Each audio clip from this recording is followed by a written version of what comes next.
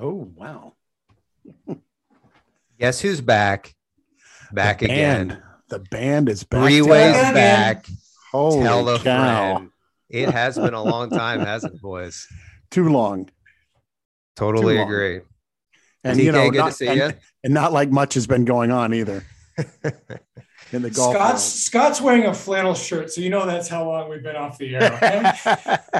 Yeah, and he was shirtless the last time we recorded, so that tells you the temperature difference between then and now.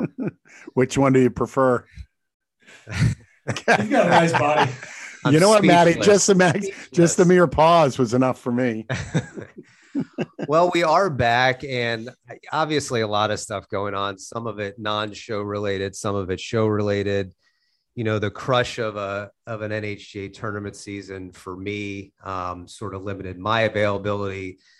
We had some stuff going on behind the scenes that we don't really need to get into, which affected the ability to record shows. We did record a show during the State Am, but that one had technical issues, so it never saw the light of day. But hey, we're back. As Scott said, a ton to get into. And by the way, on that note, we want to make clear to Jim Jankowski, it had nothing to do with him predicting James Pleat winning the State Am. That's not why we canceled the show. There were legitimate production issues. So Jim, don't take it personally. It was a good pick. And trust me, I've heard that from him, that he picked the winner, and nobody's ever going to believe him now because we don't have the actually recorded evidence of him doing that. But he did. Well, there we go. We just acknowledge it. Well, let's pivot one more time because Sam Natty, you let me down again. Thanks, big boy. Oh, poor Sam. Okay, nobody's ever said that before. What, poor Sam? Yeah. I mean, come on. You know, it was plenty of people have said you've let me down before. Well, it seems appropriate, TK, that you bring in Matt Keane at this point somehow. By the way, so getting into that, and we're digressing right off the bat here, but I had the opportunity in the second round of the Mid-Am team with your son, Tom Scott, to play with Sam and Matt. Oh, really? How'd that pairing come about? It was just the way things shook out. Of course it did. And I have to tell you, that is playing with those two is something that everyone who plays golf and loves golf should experience at least once in their life. They are a married couple. It's unbelievable. I've never seen such joy in someone's partner hitting a bad shot that I see when Matt hits a bad shot. It is really just pure joy and sarcasm that comes from his mouth. I believe, if I understand it correctly, that there was a laser brought out after a certain drive that went somewhere around the 49-yard mark. I think it was 48 yards. My bad. Was how far the tee shot went. And, you know, I know I give off this allure that I'm this professional all the time. It was actually my idea for me to run back to the tee, and Sam could laser me from Matt's ball so we could actually get the exact distance for how far it went. So great effort. Great effort. Yeah. I was certainly privy to the pilot on there, but it was a good time. I'm going to tell you that Sam was awful joyful, Ben. If you're saying he found joy in Matt's bad shots over those 2 days, so. He was on top of Joy Mountain. Mountain. He certainly was. And Jake and I took a little money from Sam and Matt both days, so check the box. Good for you guys. There you go. Well, I feel like we should kind of start with the most recent goings on in the world of golf, which would be last weekend, where we saw, or did we see, the greatest non-major playoff in history between Patrick Cantlay and Bryson DeChambeau. I mean, just unbelievable golf back and forth. You throw in everything else. With Bryson, there's always something else, right? There seems to be. But Scotty, tell us your thoughts on that exhibition between those two last weekend. I think you're right. I think it was as an enjoyable golf event as I can remember watching that wasn't a major. And I hate to even qualify it in that manner, but because it wasn't, that huge event that we all, put on the calendar, look forward to, I think it's a notch below. But the reality is it was spectacular. And the fact it kept going and going was amazing. I mean, honestly, it never should have gotten to a playoff. Mm-hmm. It never should have gotten to a playoff so Cantlay makes a great par save on 16. He then goes to 17 and he puts in the water. Did not everyone think it was over? Right. And then somehow he gets out with a halve on 17, but he still won down. and then he makes what was it, a 20-footer? I'm not sure what it was, but on 18. So then he gets into a playoff, but at no point did it feel like Patrick was going to win. I mean, Bryson had chance after chance after chance, and yet it was spectacular. I mean, it was great. And I think there's lots of things discussed within the playoff, like, for example, the whole atmosphere with the whole Bryson Brooksy thing. I think we need to take a look at the playoff scenario. We can't keep playing 18 over and over and over again. That needs to be sort of revisited. But at the risk of picking it apart, it was spectacular. Yeah, absolutely. I was at an afternoon barbecue, so I wasn't watching kind of regulation time. And I went to see who the winner was, and it said going to a playoff. So I figured I was just playoff scoring was going to pop up, and they were on the first playoff hole. So I kind of went inside at the house we were at the barbecue at, turned on their TV. And next thing you know, for an hour later, my wife's like, "Where are you?" I'm like, "It's 6 holes in." I'm glued to the TV. It was amazing. I tell you, the shot that will somewhat get overlooked, or maybe not, but when Bryson put it in the drink on 18 on, I think that was the 4th playoff hole, and then stuck it to 4 or 5 feet and made that putt to keep going, because he hits it in the water. You said, "Okay, this is over now. We're done after 4 holes." I mean, it was just amazing. There was drama building every hole. And then Cantlay throwing the laser in on 17 after Bryson was already in there tight. It was that was unbelievable. That was one of those shots where, to me, Cantlay was in that zone that all of us mere mortals have sort of been in at some time or another when you're playing really good. But in that moment, to step up and put it inside of him, that actually made me audibly go, wow, watching that, because that's one of those shots I think you're always going to remember, because at that point you're thinking, okay, you know, he'll hit it to 30 feet. Bryson's going to roll it in. We're going to be done here. But no, he puts it inside of Bryson. That was unbelievable to me. That was awesome. But, you know, back to your comment about the par that Bryson makes after driving into the water. Isn't it interesting? And golf is such a mind game. Isn't it interesting that that's the time he gets up and down from about the same distance he was 4 or 5 other times? Isn't it ironic that that's the time he makes the 5-footer when he had many, many chances to put it away and couldn't?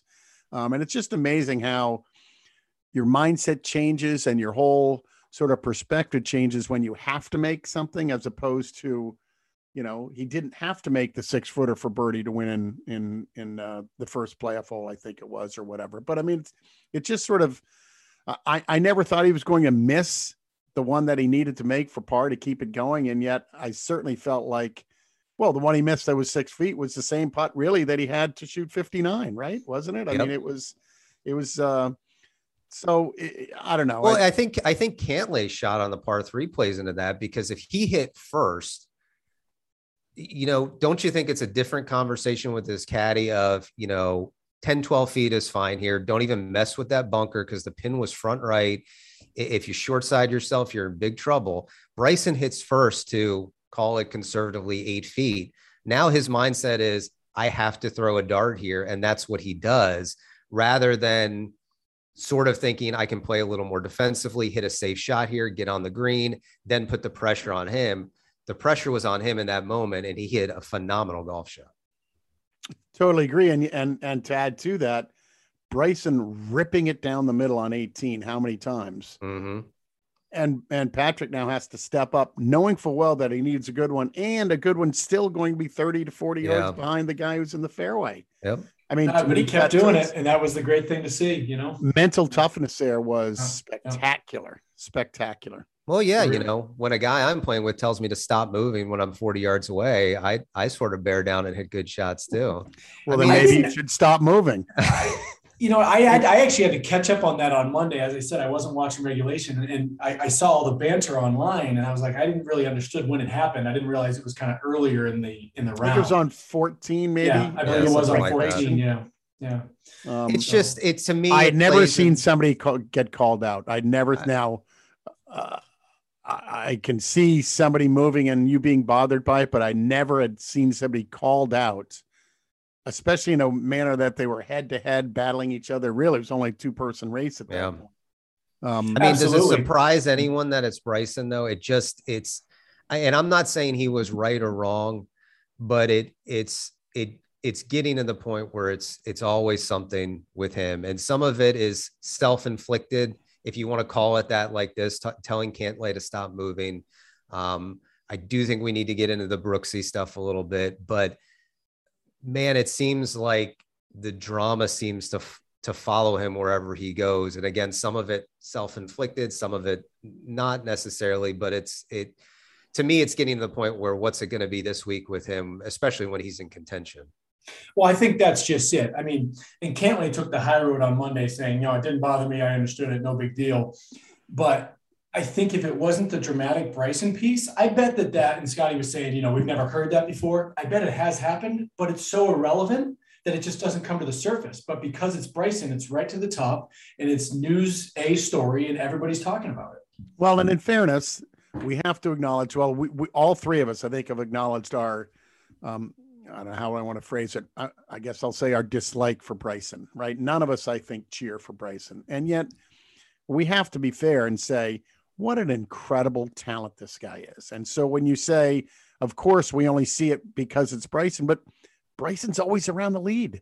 He's always got the TV cameras on him. So inevitably, while he does sort of step on himself a number of times, consistently in every event, the reality is he's always there, and his talent is, I mean, again, I'm not a fan, but you cannot not acknowledge his incredible talent. I mean, it's undeniable what he's, you look at the boom that golf has been in for the last couple of years. And we talked about it back during the API, that the impact that he was making on the game with talking about trying to drive par fives.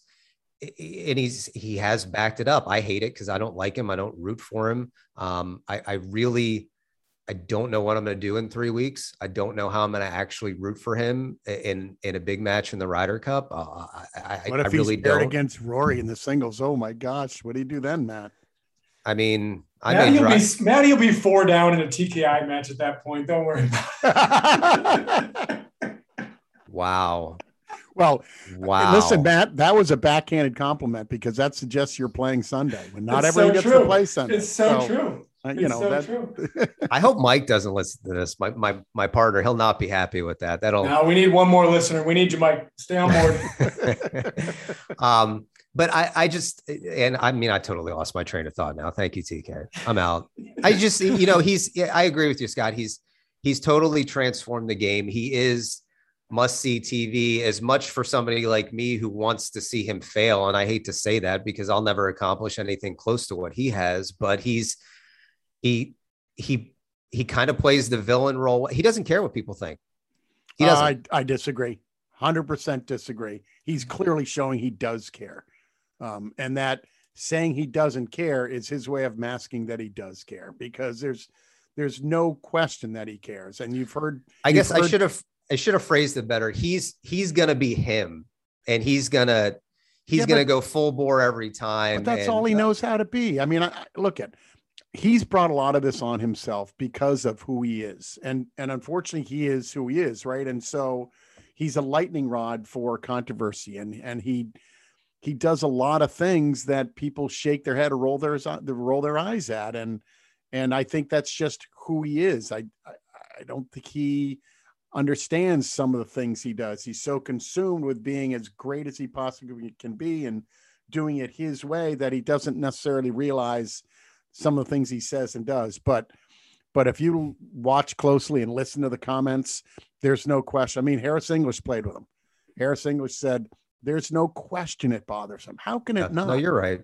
And I would even go further. One of the things that stood out to me in the playoff was, and I was getting uncomfortable from the standpoint of, boy, it almost felt like we were throwing Bryce into the lions, in ancient Rome, in the sense that what a tough atmosphere for him to play in, because there was this clear Patrick Cantlay pro fan sort of thing going on. And on top of that, there's a number of, Brooksy stuff, which is just a different way of saying, fungu, right? I mean, it was getting uncomfortable in the sense of this whole thing has gotten blown way out of whack. And now we are affecting not only Bryson in the play on the course, but even people who play with him. And I think that And I don't know, I guess we're slowly creeping into the whole Brooks Bryson thing. And the reality is that PGA Tour came out yesterday. This is now Wednesday before the Tour Championship, but yesterday Jay Monahan comes out with, I guess, new rules or policies about saying things you shouldn't be saying. But it was hard not to acknowledge my discomfort for the tone and the atmosphere on some ways of what took place on Sunday. TK, I think you're right, Scott. We've got to talk about the Brooksy stuff. TK, give us some of your thoughts there. I mean, it was kind of humorous a little bit at the beginning, but it's becoming unrelenting and to the point, obviously, and mean-spirited. The tour had to step in. So TK, give us some of your thoughts there. Yeah, I agree. And so if you go back to the event, the inaugural event they had at Congaree, there was a social media pic taken by, one of the fans that was there that day during one of the practice rounds. And Monahan had flown up that morning and was walking down the fairway with Brooks. And he was kind of saying, and this is what they surmised out of it. They said, hey Brooks, we got to tone this down a little bit. And then trying to do it on the back end first. And now you look 2 months later and it's just continued to escalate. And, I think we have to wrap in that social media bonus to this conversation, but that's what I think has still driven a lot of this to continue. And then the fans have just piled on. And I agree that Jay had to say something. It's not going to come off great regardless of what they say, because now you've got people taking both sides of the equation. But they had to say something. Golf is still an etiquette game. It's a class game. It's got that as the undertone. And we have sportsmanship, being a gentleman. Let your clubs do the talking. I mean, let's have the winner decided by on course, how you play, not because outside interference and affecting it. And look at one of my new faves, and I love Harry Higgs. I don't know if you guys follow Harry Higgs, and he is fun. He is funny, a great player as well. And in fairness, to put in full context, he was a teammate of Bryson at SMU. So he does come from a little bit of a Bryson camp, but as a golfer, I thought his quotes were spot on, that he suggested that the fan behavior has been wildly, his words now, wildly inappropriate. And that, well, let me see if I can remember exactly. So wildly inappropriate. And also this is not in the spirit with which the game is played, should be played. It's not how we grew up. And he acknowledges that both Bryson and Brooks have not acted well at times, but it's reached this point where it's now affecting play on the field, so to speak. And I think that's when things have to change.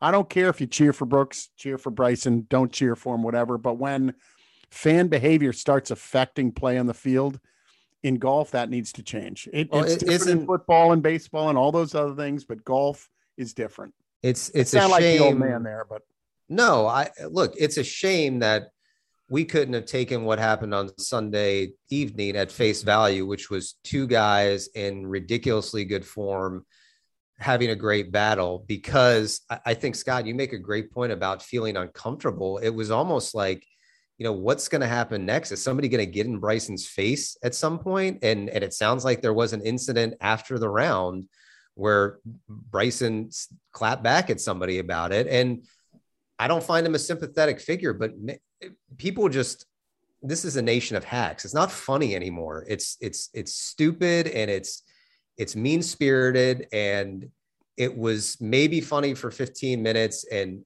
Brooks kind of played into it, and it spiraled out of control. Okay. Kinda? Brooks completely played into it and encouraged it, and it's completely spiraled out of control at this point, almost to the point where, without the tour saying something, what is somebody going to yell to him at the Ryder Cup when he's playing on home soil for his country? Somebody could potentially yell that to him when he's trying to win a match for his country. So I'm over it. It needs to stop. It's too much. I'm glad the tour said something. Yeah, totally agree. Jay stepped up when he needed to step up. It got to a point where he had to make comments. I want to pivot for one moment, because did you guys see James Hahn's post yesterday? Hilarious. Unbelievable comedic twist to it all. So James Hahn says on Twitter, he says, "It's official. calling Bryson anything but his real name will get you thrown out of a golf tournament. So if any of you call me Kevin Na, Danny Lee, or Sang-Moon Bae, we're going to have some problems. That is so good.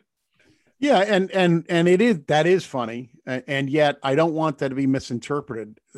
To me, it comes down to intent. When Bryson loses the playoff and he's walking up the hill and this fan yells up, "Nice going, Brooksy," there was only one intent there. 100%. That was to be an a-hole, and the guy's hammered out of his mind. Thinks he's a tough guy, right? And he knows that Bryson can't do anything about it, and so to me, it's about intent. And now, how do you measure that? And how, if you're a security guy at a tour event, how do you measure intent? I get all that sort of Pandora's box, but clearly, when people are yelling Brooksy, it's not because they don't know who he is. Right. It's because they are intending to try and ruffle feathers and create bad things or negative atmosphere or whatever, however you want to, and with that in mind, where's Brooks in all this? How can he be okay with what's going on? I mean, this is, again, I sound like the old man, get off my lawn, but this is not what golf's all about. He had played a large role in creating this. I think it would go a long way if he stood up and said, you know what? It's gone too far.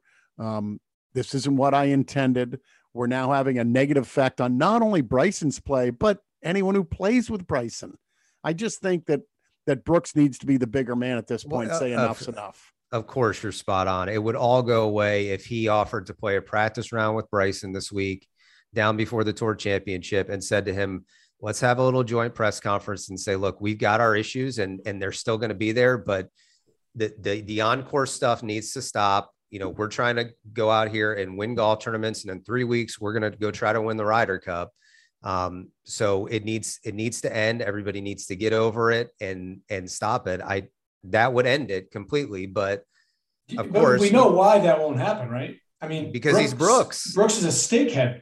He's a meathead. That's the unfortunate reality. Of course, he's a bully picking on somebody he views to be weaker. I mean, that's what he is. He's a bully.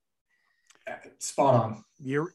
Everything you just said is correct. I still like to think somebody can get to him and say, this isn't, I always sort of thought his comments of grow the game was semi tongue in cheek. I think he used growing the game as an excuse for being able to do and say some of the things he did.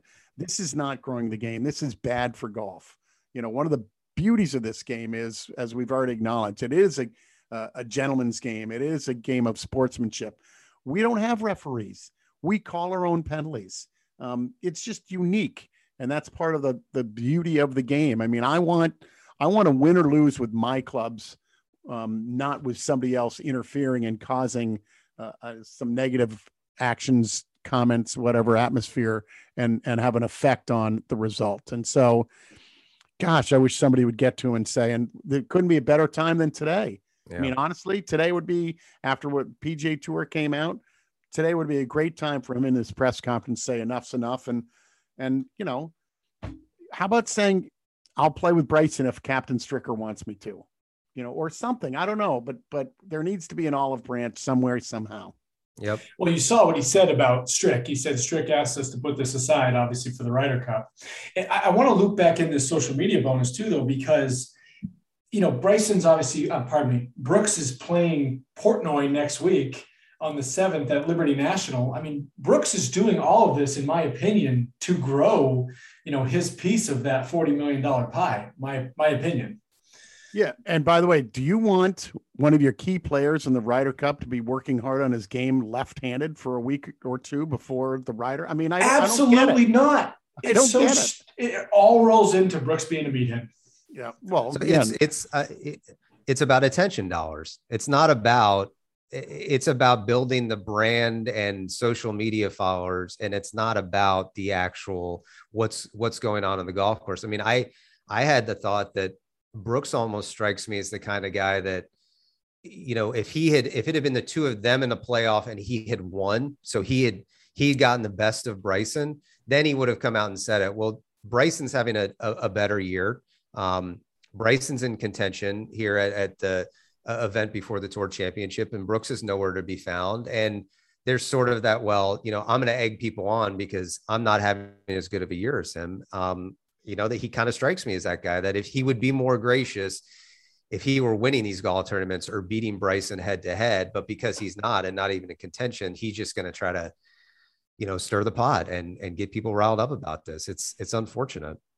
So agree with everything you guys are saying. On a side note, being the golf geek that I am, I was watching the Payne Stewart Award last night. In fairness, you're a regular geek, not just a golf geek. Fair enough. Fair enough. Go ahead, TK. I mean, let the horse run. I think TK is the only one who hasn't gotten it now amongst the three of us. So we'll get him here at some point. So I'm watching the Payne Stewart Award, and Justin Rose won, and it was a really cool night, at least for someone who loves this kind of stuff. And they were talking about, what the Payne Stewart Award's all about, and then why Justin and ironically in the crowd is Bryson. But I tell you that because, one of the things they kept talking about, not only Payne Stewart, but also with Justin, is how great he is with everyone, and how he's always willing and able to sit down and talk to people, and how through thick or thin, he was always positive and cheerful and willing to sit down with any of the media. And it was just interesting as they were going on and on about this. And I'm thinking there's Bryson in the crowd who, for now weeks, if not months, has refused to do interviews. Mm-hmm. He's adding to the problem. He isn't good at it. I think he's a little tone deaf about it. I mean, when you are a Rocket Mortgage sponsored athlete and you don't even do interviews at the Rocket Mortgage tournament, or you, play in this unbelievably incredible, great playoff, and you get the coldest handshake with Patrick Cantlay and then stomp off like a little baby. As much as I think Brooks is part of the problem, Bryce is absolutely part of the problem. Yeah. And if he could have given Patrick Cantlay a hug and then gone on to say, wow, that was great. I'm certainly disappointed. I had my chances. I kind of blew it, but boy, that was a great event. I was happy to be part of it, and I'm going to come back bigger, better, and stronger after this. And it would go so far. Instead, he's the petulant child who goes stomping off, and can't. I don't see that changing either. I mean, that's a DNA thing. That doesn't change regardless of the advice he gets from agents and, his team that's around him. I just don't see that changing. I'm not sure I agree with you on that. I think he could grow there. I think if there was somebody that was willing to mentor him a little bit, I mean, all of us know called maturity. He's still 20. The hardest thing in the world is to graciously shake somebody's hand in a match like that, where, it doesn't appear there's any love lost between the two of them, but to show the millions of people watching that, hey, that was great. Really enjoyed it. Couldn't be happier for Patrick, who, again, by the way, is going to be a teammate of mine in 3 weeks.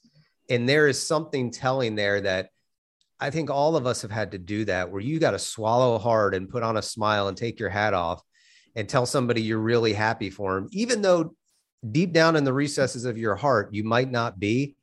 You still got to give out that perception that, that was really great. I was happy to be out here with you, providing the entertainment for all these people. And he couldn't do it. Was one of the most uncomfortable post-round handshakes I've ever seen. I mean, you almost never see that anymore, even with guys that, and I can't really off the top of my head think of any two guys out there that don't necessarily like each other that have been in this situation. But Tiger, man, it was, yeah.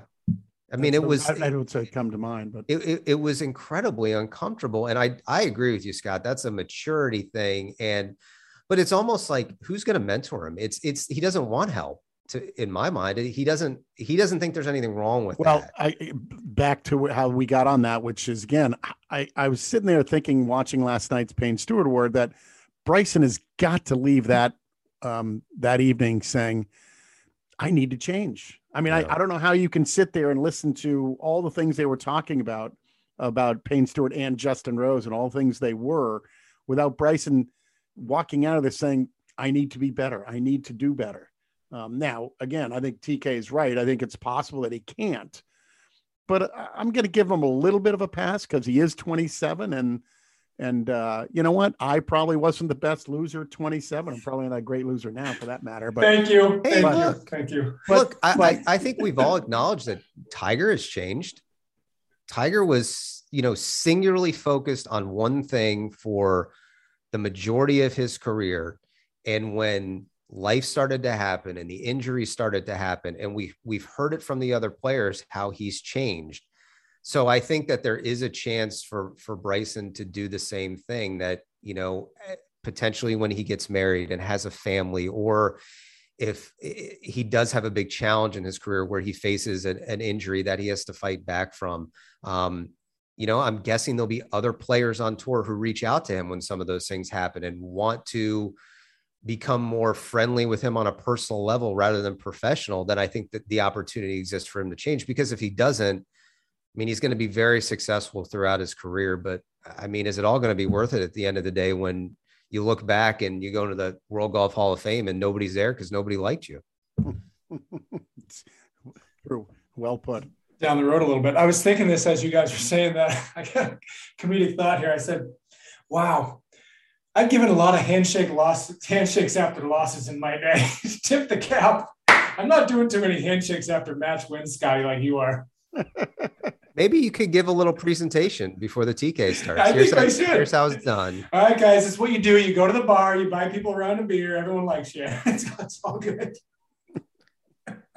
All right, so let's push past Brooks and Bryson and get into the Tour Championship a little bit. Just a couple of thoughts to throw out there.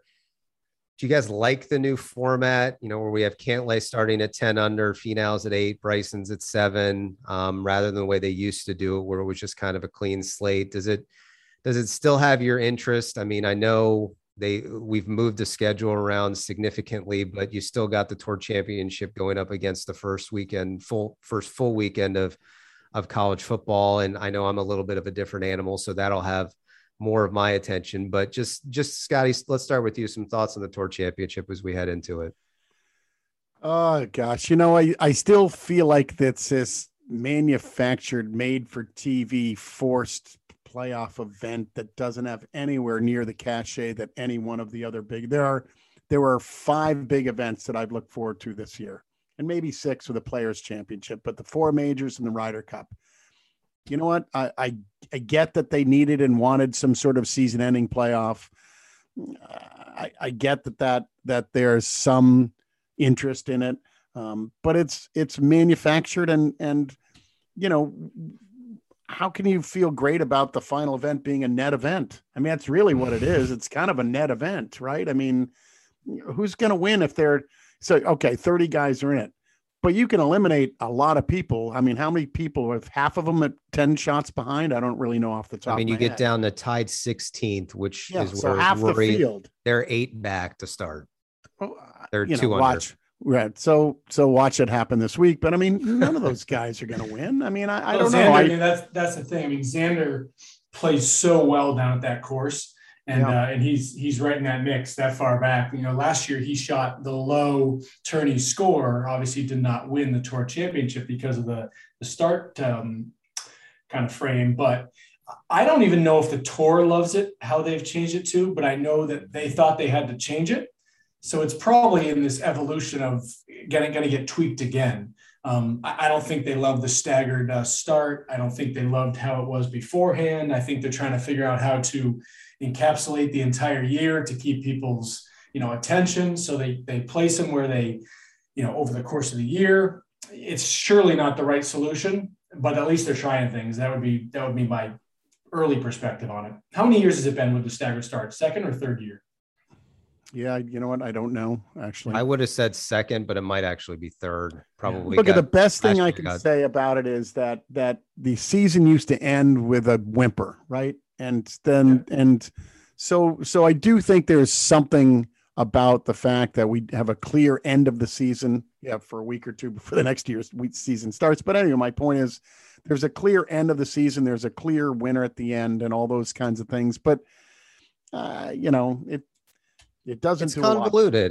I'm sort of with you. If there's anything nice about it, you have starting last week, no cut events, and the best players are going to be there. So at least when you tune in, if you watch this weekend, all the good players, the best players in the world are going to be there. But I just, the the tour's advertising is almost cringeworthy when they're talking about, it's the greatest prize in golf. I mean, are you kidding me? Come on. Nobody who is a real golf fan for a second finds this to be appointment viewing as opposed to any other major championship or the Ryder Cup. It's just not even close.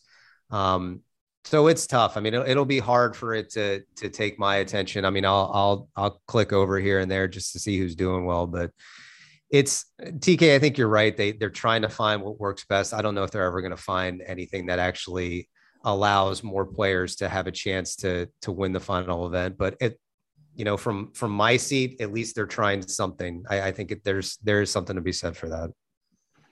Yeah, I mean, I think that's where it shakes out. Let's talk a little bit about the field. I was listening to some talk radio this week, and you think about the guys who finished. Because if you are in 30th place, regardless of playing, so Patrick Reed, not sure if he's going to play or not, unlikely. So he's coming home with $390,000. I actually just read he is playing. Oh, so he is going to play. All right. So read that. If you come in 30th this week, $390K, not too bad. But the more of the talk was about the guys who finished like 31st and 32nd, because that's a lot of cash. And Charlie Hoffman, I don't know if you saw, triple bogeyed his last hole to fall out of the top 30 by like 1 or 2. And they just started walking back going, oh, remember the guy who made bogey on the 18th hole at the Northern Trust? And it's a lot of money on the line for these top 30 coming in. Well, it's more than, to me, I agree. I mean, that's a lot of money for that 1 week. But they all make a lot of money, right? So for me, that being out of the top 30 is more than not making the Tour Championship. Is if you're in the top 30, you get the British Open, you get the US Open, you get the Masters, you get the Tournament Champions, you get the Scottish Open now. And maybe even the Players might be on that as well. Oh, I'm sure. So to me, that's as big, if not a bigger part of being in that top 30 than that 1 week's check would be. Yeah, I think that's fair. I was going to save this for later in the show. I heard this on another show this week. Do you guys know this year how many players on tour made over $1 million in prize money? I don't, but this will be my guess. I'm guessing, do all 125 make $1 million? So your guess is 125. We'll go with that. TK? Fine. 83. Bob Barker would have invited you on stage, Scott. 124 players won. There you go. At least $1 million. And I would have lost because I would have been over, right? Because Bob Barker. But I mean, I was thinking that all 125 now make $1 million, which is unbelievable. Yeah. It's just crazy, the money that's out there right now. So if you're 126, you don't keep your card, but you essentially won $1 million. Yep. That's pretty wild. Amazing. Yeah. Whereas in the Corn Ferry, you can finish in the 40th on the money list and not make enough money to actually make ends meet. I know. It would be, I do think it would be interesting to know for that 124th guy, what his expenses for the year were and, how that shakes out. And I mean, obviously corporate sponsorships play into this as well, but it's great to make $1 million, but I would have no idea even how to wrap my head around what a number for the 124th player on the money list, what that player spends over the course of the year. I wouldn't even know how to quantify that, but that would be interesting to, that gross prize money is great, but what's your net when it's all said and done? Because it's probably not as glamorous a life as people think it is, winning $1 million in prize money. You've made a great living, but you're spending a lot of money in order to do it. Yeah, I think they're doing pretty well still. I can think back to I actually sponsored Jeff Julian. Now this would have been 25 years ago, so the numbers are totally different, right? But it was something like $4,000 a week, on average. Again, 25 years ago, and that doesn't count, the check that you have to pay. So if you earn $100,000 for finishing whatever it is these days, you now pay, what is that, 7.5% to your caddy. So that doesn't count those dollars. Yeah. But I think it's somewhere in that $5,000 number, I'm guessing, a week on average for them just to cover expenses as a ballpark guess. Yeah, I mean, don't get me wrong. I'm sure they're all doing pretty well, but to your point, it's not what you would necessarily think off the top of your head. Yeah, it's not somebody. I mean, everybody's got expenses, right? You got a mortgage to pay, and you got kids to send to school and feed and all that kind of stuff. And it would be interesting to know, kind of on average, what they're actually netting out. And to your question, Matty, actually, right? So my $5,000 number was not counting the mortgage, and that wasn't counting the cost for feeding your family at home and car expenses for normal living. That was just the expense for the week of travel. Yeah. For that week of the event. So it's a lot more than just that. And those are the variables that come into play, because all those players that are kind of in that number, I mean, you got some veterans that obviously slide down there, right? So they're living drastically different than the young 20-something who doesn't have the family at home, who lives a little bit different when he's on the road. I mean, you hear all those different stories between the rental houses and the hotels and how people are living and how they're getting place to place. And, you know, Kevin Kisner told a cool story after he won the Wyndham. And, you know, he obviously had some media obligations, so he stayed at the course, and a bunch of guys needed to get home. So he's like, all right, take the jet. You know, guys who don't have their own, he's like, take my jet, go, I'll get on another one. I mean, that's just, they live at such different levels, you know? Right. Oh yeah. I mean, all the guys playing this week, I mean, you're talking about generational wealth, basically. I mean, they're not worried about the mortgage payment and some of those other ancillary expenses, where those guys down there on the fringe, again, even though you're making $1 million and you've got some sponsorship money coming in too, you know, you've probably still got a somewhat of a budget that you've got to adhere to, you know, and it's also hard to plan out because some weeks you're not making any money.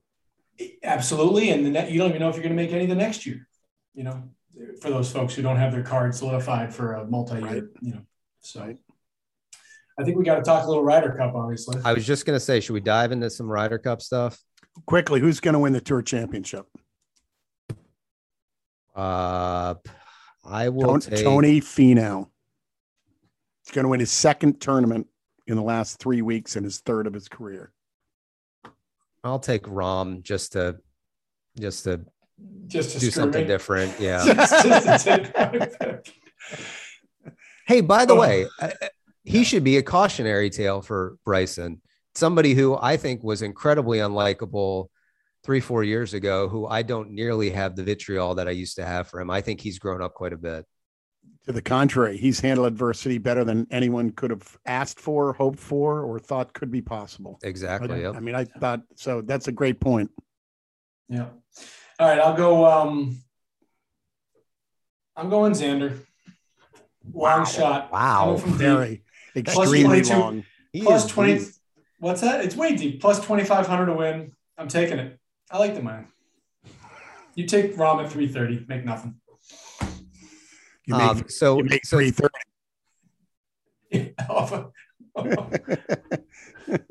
So nobody took the guy who absolutely putted the lights out of it last weekend. And, you know, this is me as a jaded American Ryder Cup fan. All I'm thinking is he's not going to make anything at Whistling Straits. That was the only, I swear to God, it was the only thing in the back of my mind is this is great, but in 3 weeks, he won't make anything.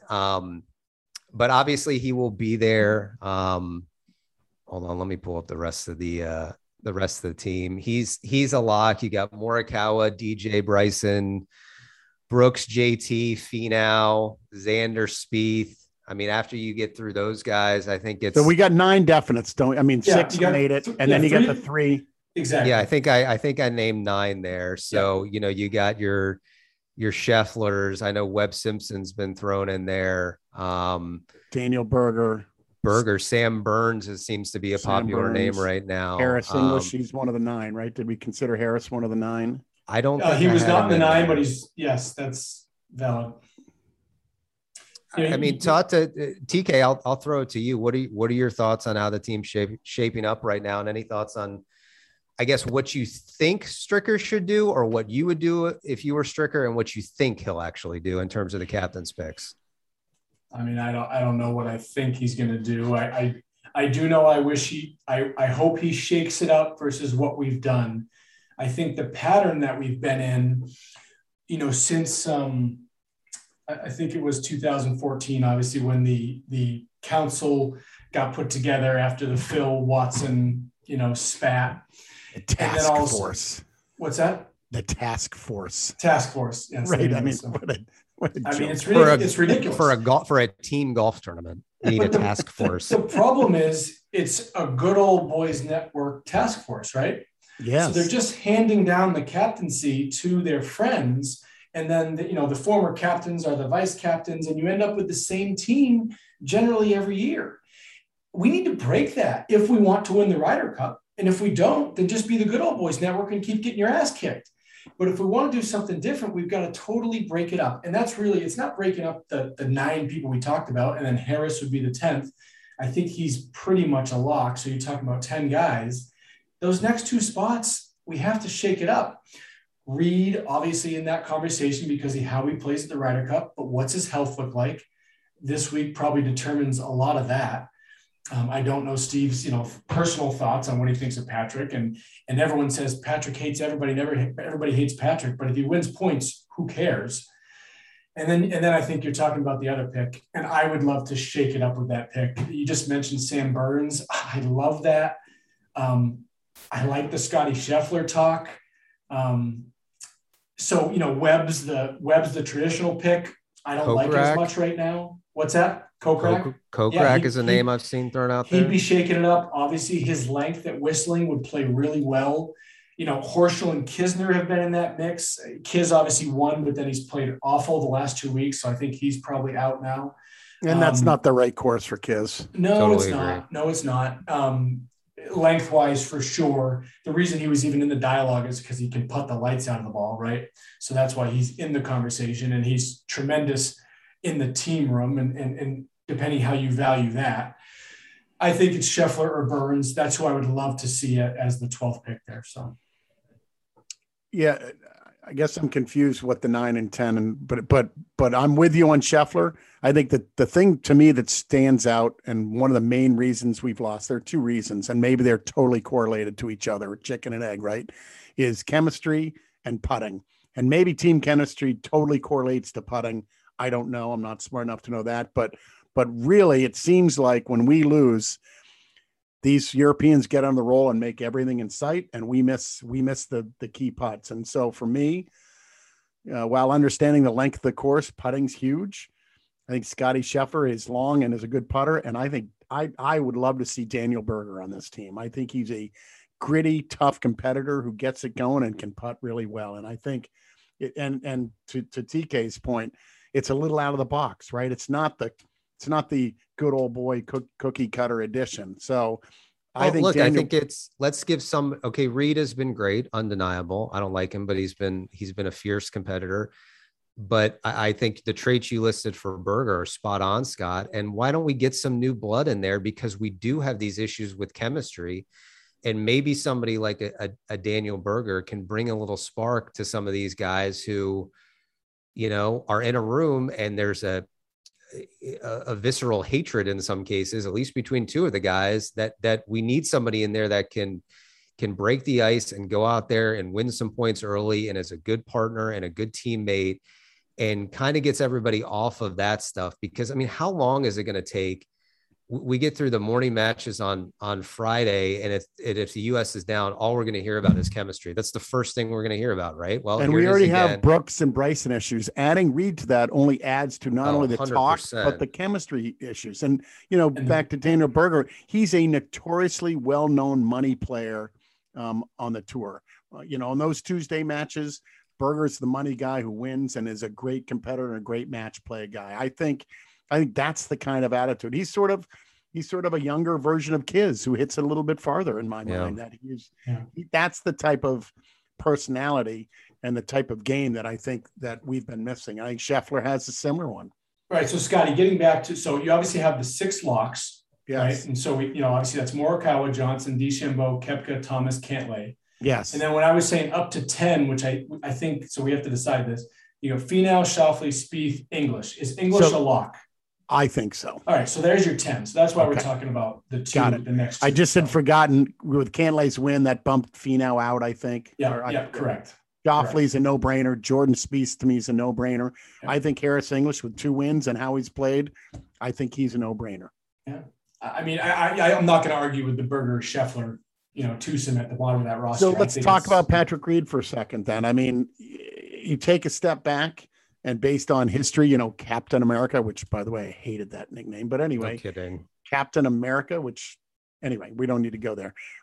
He's had incredible success. And so you could make a strong argument that Patrick Reed is exactly the right guy for the team. And yet under the circumstances, I would not pick him. I wouldn't either. I mean, you force Spieth to do it again with him when I don't think Spieth really enjoys playing with him. At least to me, it does. It looks like he's kind of grinning and bearing it. But you already have an issue with 2 guys who are going to refuse to play with each other, or you would think would refuse to play with each other. I agree with you that bringing somebody in who has that reputation and who is going to elicit eye rolls and heavy sighs from some of the other guys is not what you need. You need some new blood in there. And I understand there is already going to be some new blood on the team, but I would not be in favor of it.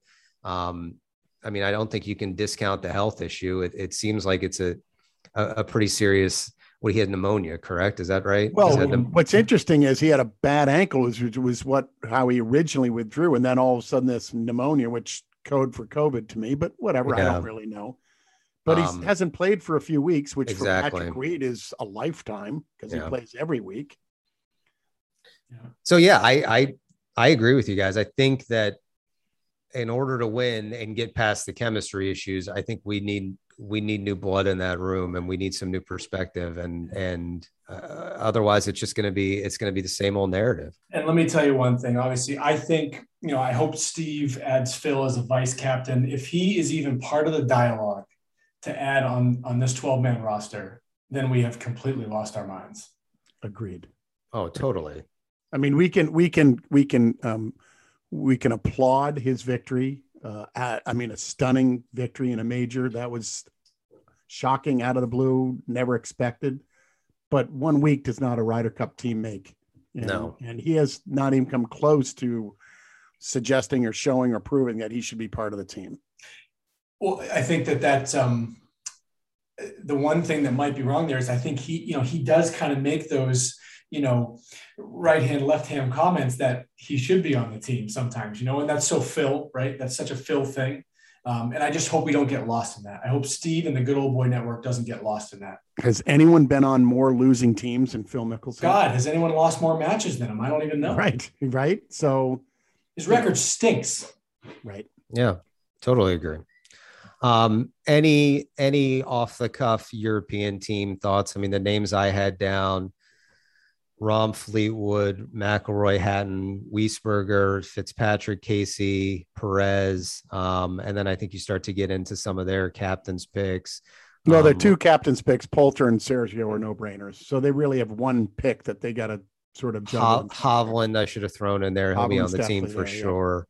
I know Shane Lowry's been kind of thrown out there as well. I mean, it's just, another solid team. A lot of these guys we get to see maybe a lot more than we used to, with a lot of these guys moonlighting on the PGA Tour, and some of them obviously flat out playing full time on the PGA Tour. But, some of them are a little less known than others, but you just got to think it's going to be another battle. I don't think the European team is not obviously going to roll over, regardless of the atmosphere or the setup of the golf course. They're going to come to play like they always do.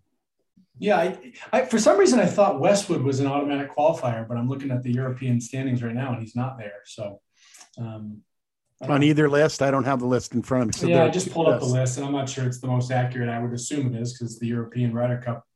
So I think Victor Perez isn't in, even though he's a medalist not. guy. He's not in, and so I don't think he'll be on it. I think he played well at the match play, but I don't think he's had a great year really since then. I read yesterday that he's kind of on the bubble right now as well. I think Robert McIntyre? Yep. The Scot. I think he's got a chance to make the team as well. How many automatics does Europe go with? They have 4 from the total of 8. They have 4 from the world ranking and 4 from the European Tour, I think. Right. Okay.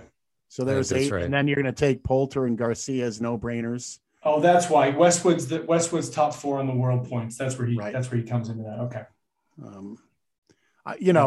Once again, the old on paper thing has us favored, and that scares the heck out of me because every year, you know what? Any match Rom's playing in, we're an underdog. Yep. And so you go through the list before you know it. I mean, it's going to be tough sledding, and we chose a course that is not in our favor. A long course that's going to be windy, and I wouldn't call it links-like, but it certainly has a little bit of that. I mean, I think it's going to be a tall order. It's funny. I was just looking, because Fleetwood and Molinari went 5-0. Yes. When it was over in France. And I'm looking right now. I mean, Molinari's not even in the mix anywhere. Nowhere near. So that'll be interesting. Yeah, but I mean, Fleetwood hasn't been playing well, but do you want a piece of him and Matt Fitzpatrick and no in alternate shot? I mean, or him and Terrell Hatton? I mean, those guys just seem to. It doesn't matter what kind of form they're in going into that. They thrive on that atmosphere. They thrive on the format. And it's always amazing to me that their team chemistry is better when they're from 8 different countries. It's like, I make up to number 8, but it's just, I don't know exactly how many, but the reality is it's just seems odd that they always have better chemistry. And it's hard not to argue that they're going to have better chemistry this year based on it's especially when you have guys that are playing a full schedule on the European tour versus the guys on the European team who live and in essence work in the United States. So they almost never see each other except for every 2 years when they're playing in the Ryder Cup together. I mean, Rory plays more with JT and Jordan Spieth than he does with any European. Absolutely. Absolutely. By the way, how's your boy? He's starting to play a little bit better. I mean, his game has not been sharp. And we're talking about my boy. That's exactly what he's talking about. Yes. I mean, yeah, Rory. It's, he remains an enigma. I mean, he says, I'm sick of playing golf. Yeah, I'm tired of playing golf. And then he shoots 64 in the first round. But by the same token, as we always talk about, you can appreciate the candor and the honesty in that he went over and played in the Olympics and has had a very heavy schedule and has a baby that just turned 1. And I think like any of us, kind of wants to be at home for a few weeks or months. And I understand he's going to get to have that opportunity after the Ryder Cup. He'll take a significant amount of time off, but he's just, it's just so funny how with him, even still, he shoots 64, he's playing better. You see it sarcastically on Twitter, but in the back of everyone's mind, it's he's the favorite to win at Augusta now. And I know it's a sarcastic comment, but we all still think it, right? That one of these years he's going to show up and shoot 66, 67, 68, 67 at Augusta and win by 1 million. But, here we are the second weekend in April, wondering when that's ever actually going to happen with him. So it's, I will say it's a roller coaster of emotion for me is what it really is. If you read between the lines on his comments last week, because he is a trusted voice for, PGA Tour executive circles. And when he said he was very pointed in his comments about the year-round schedule. And as you said, that doesn't affect him. He doesn't really play in a lot of the season starting events, but he was making a point there. Everybody's tired. I'm tired. He's obviously got some variables at home, but that was a very direct point he was making in the public circles to the tour. I agree.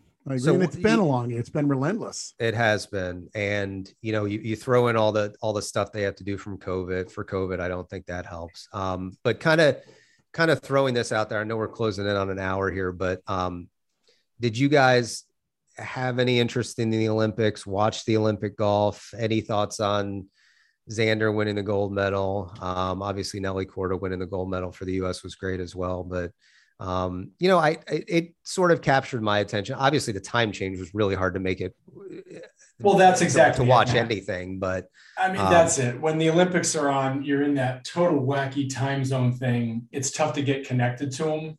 I followed it more on social, and I love the Xander and Nelly thing. I did see a little bit, and she is just fantastic, right? I mean, she just brings the way she finished that event, right? After having a little bit of hiccup was incredible.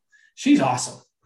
You beat me to it. I had a note here to talk about Nelly Korda, and we should touch on the Solheim Cup before we sign off here. But anyway, to your point on Nelly, she may have the best golf swing in all of golf, and she may be having the best year of any golfer in the world. And the sky is the limit for her. Right? I mean, I actually truly love watching her play golf. I think Nelly is awesome and only going to get better. And I think it's great for golf. I think it's great for American golf. Yep. And I think she's a joy to watch play. I totally agree. Okay, I'm stealing this. I'm stealing this from my dad. Why do they have playoffs for the other medals? I mean, if two swimmers tie, they both get a bronze medal. If two swimmers tie for third place and have the exact same time, they both get a medal. Why did we need to have a 7-way or 8-way playoff for the bronze medal or whatever? I thought it was awesome. Now that you throw, I mean, it's a hell of a question. You know what? Your dad is right. Why is there a playoff? Yeah. TK's right. I thought it was awesome. I mean, I actually enjoyed it. I mean, the fact that they are grinding their tails off for a third place is kind of cool, kind of unique. I mean, and look, I say that sort of, I guess, cynically because it's what we do, when you run a golf tournament for the most part. I mean, it's in essence, they were playing for 3 qualifying spots. Let's call them that. Right. And you would always play off for those spots. It's what we do at a state AM qualifier, but it does seem a little interesting that in the other sports, when they're completely tied in a track meet, they're both going to get to stand up there on the podium. But for golf, we made sure to play off. So we only had 3. Well, you mentioned that, right?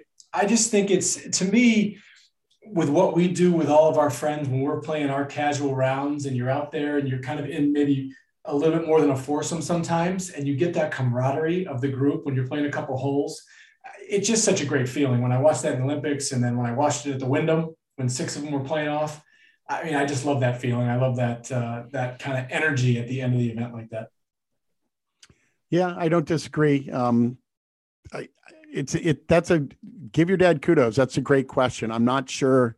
I personally I'd leave it as it is. I like the idea that there's a playoff. I like the idea that people are actually grinding their tails off for a third place.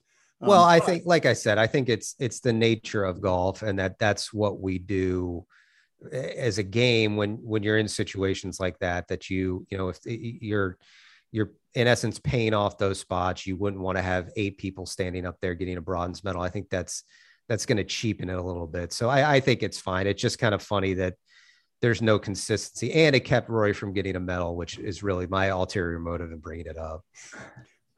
We knew Rory had to come around here at some point, but I love his quote. I've never tried so hard for third place. Yeah. So Scott, you mentioned it real quick. Solheim Cup starts this weekend. Yeah. I think it's actually unique. It's it ends on I got it wrong. Is it Thursday, Friday, Saturday, or is it? It doesn't end on Sunday, so I forget exactly because of Labor Day and all that kind of stuff. Yeah, and it's Saturday, Sunday, Monday. You got foursome 4-ball Saturday, foursome 4-ball Sunday, and then the 12 singles on Monday. Right. I don't know about you guys. I enjoy it. I probably won't watch as much as I would Ryder Cup, but team match play stuff, love it. We've sort of dominated this in years past, but more recently, Europeans have made a lot of headway, and I think it's going to be an even match, to be honest with you. But I mean, the U.S. team is certainly loaded on paper. I'm looking right now. The average world rank for the U.S. team is 26.2, 44.1 for the European team. So another strong favorite, though, right? Exactly. Another strong favorite on paper for Team USA. That's for sure. Yeah, no, I think it's great. I love these team events, regardless of gender. I'll be watching the Solheim Cup this weekend. I think it's fantastic, especially in the course. I mean, the course is awesome, and especially what they've done with it, and they transitioned that course over the last couple decades. Right. So it's an old Donald Ross. It's Inverness in Toledo, where our friend Olin Brown won his U.S. Senior Championship. Oh, very awesome. Nice. But it's a great golf course and a great event. And to your point, I mean, again, back to the Golf Geek, I watched some of the Curtis Cup last weekend. I don't know if you guys watched any of that, but it was great, right? It was great. Listen, I love Those European events are fantastic just from a timing perspective. I love those when you wake up in the morning. That is like the perfect thing. It's totally the perfect time stop. I was pretty into the USAM at Oakmont. I know, Scott, you're a big Oakmont fan, but that's an event where I may have plowed through in the past, but I just feel like anytime something's at Oakmont, I gotta sit and watch it, because that place just it looks like it's special. Well, it's spectacular. And the thing that jumps out to me, and again, maybe digress slightly, but the modern game they change. I mean, they played, I think, 5 or 6 of the holes the way that I don't like how they allowed them to play it. Not that they allowed them, but they played 1 by driving it down 10. They played 10 by driving it down 11. They played 11 by driving it up 10. I'll be curious to see what happens once the U.S. Open comes around in a couple of years to Oakmont, because I cannot see the USGA allowing, Dustin Johnson to hit down the 11th fairway from the 10th tee. Especially not when there's 50,000 people out there. Right. Somebody's going to get killed. Right. And foursomes, or not foursomes, and groups coming up every other hole. Now, they could get away with it without stands, without the crowd, and without lots of other players on the golf course in the USAM. So I see how they could do that. But I've never been a big fan of in-course out of bounds. So I wouldn't do that. They just took down all the trees. So they're not going to do that.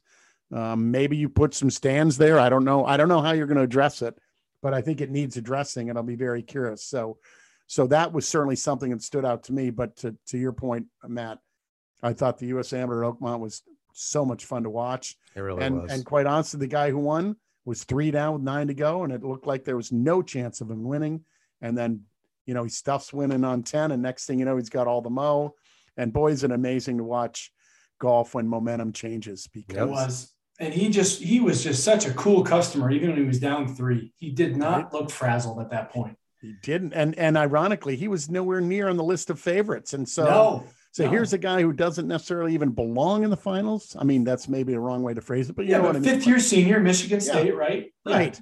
Yeah. Not even on the radar. And to your point, he looked cool, calm, and like he was totally in a comfort zone in the right place, not rattled at all. So pretty cool. That's what momentum and that's what match play does. Yep. Before we wrap up, a couple of local superlatives I think we ought to mention. Obviously, James Fleet winning back-to-back state AMs, and TK, I'll ask you here in a second for your kind of AM experience, if you want to give a recap of that. So James wins his 2nd AM in a row. Lauren Thibodeau wins the New Hampshire Women's Amateur up at Laconia. We've had a whole heck of a lot of success as a state with USGA championships this year. Danny Arvanitis just got back from the US Senior Amateur, where he made match play and was 3 down through 14 and ended up taking it to the 18th hole. So, Danny managed to give his opponent a scare. Harvin Groft and James Pleat have qualified for the US Mid-Am, and Tara Watt qualified for the US Women's Mid-Am a couple of weeks ago up at Laconia. So for little old New Hampshire here, it's a heck of a representation that we've got in USGA events. And I mentioned James, just a really cool scene for him to win back-to-back. I'm digging up something I found. Oh gosh, now I'm not going to find. Since Tom Leonard won 6 state AMs in a row from 47 to 52, winning back-to-back has only happened 5 times. And I said this during the awards ceremony to James, winning 2 puts you in some really elite company. Going back-to-back is some pretty rarefied air. And it was something to see. It's not something that I ever expected would ever happen, just knowing the grind of while I'm here with the NHJ, knowing the grind of that week, how hard it is to do once, much less twice in a row. And James managed to pull it off. And boy, he and Brandon played some really good golf on Saturday. It was great to watch, but congratulations to all those players. Like I said, it's, there's a lot of good golf in the state right now. That's for sure. You mentioned awesome. 5. Could you quickly just list do you have the list, actually, Matty? I'd be curious. I'm sure of the 5 who've done it. You know what, TK, why don't you talk about your AM experience a little bit? I've got a couple of them, Scott, but let me dig the rest of them up real quick. I'd be curious. Yeah. Yeah. I mean, playing in the state AM is unbelievable. It gives you a completely different perspective on golf. You got to get the ball in the hole. You got to do it under a little bit of pressure. Yeah, in a typical, probably TK fashion, my first T-ball of the week hit the maintenance shed. So that's, so basically I'm walking back to the bag, grabbing a second ball, and I'm already hitting 3. So it's somehow I turned that round around. I had a good buddy on the By the way, bag. my son was in the group in front of you. Yeah. So I was on the 10th green. You started on 10. I was on the 10th green looking back as I watched you and your caddy, Jake, drive over to the maintenance shed. I wasn't really quite sure whether you had put a cooler over there or what was going on. But then I realized you reloaded and you kind of flailed your next one in the bunker. Now you've got this really hard bunker shot and you got up and down, right? I did. I got up and down. So it was actually, you walked off with a good double bogey. It was an amazing double. I birdied 11, which kind of settled the nerves. And then, as you said, you were kind of in between groups. And then it was a little bit magic on that 9 because I played awful and I got up and down from everywhere. I was watching, man. I looked over at Scotty. Didn't you chip in for par? Chipped in on the par 3, 13 for par, and looked at you, and you just laughed, and I laughed back, and it was.